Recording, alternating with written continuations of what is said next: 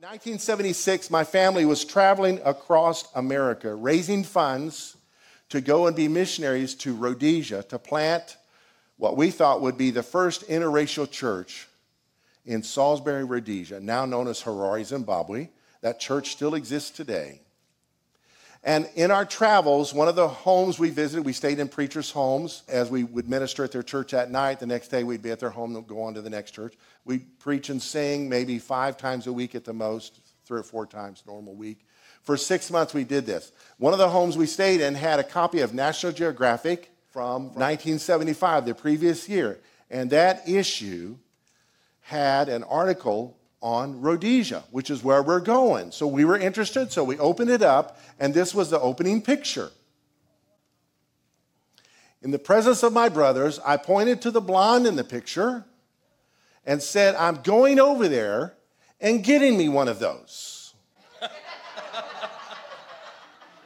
Made my blonde stand up. So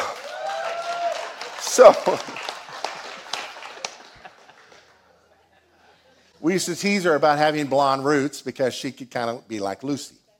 In Fort Worth, a few years ago, I went to a half-price bookstore, looked at their section of National Geographic. They had the issue. We have it in our home today. I brought it home, showed it to her. We laughed. She says, oh, my goodness, that's where I was employed when we met. There in the right is a blue sign with red letters, just a little bit. She worked at a women's clothing store called What's Happening. This is the 70s. What's happening? And she says, that car, it's not the right color, but that's the same kind of car I had. We laughed. But then a friend pointed out to us and said, you know, you did get your blonde. Your daughter was conceived over there, and she was blonde. She's in Gambia today. For Baylor University and medical centers, working with midwives, delivering healthy children. This is her with a Muslim midwife. I did go over there and get me one of those. It just didn't come the way I thought. She's part of the global health leaders to the Gambia.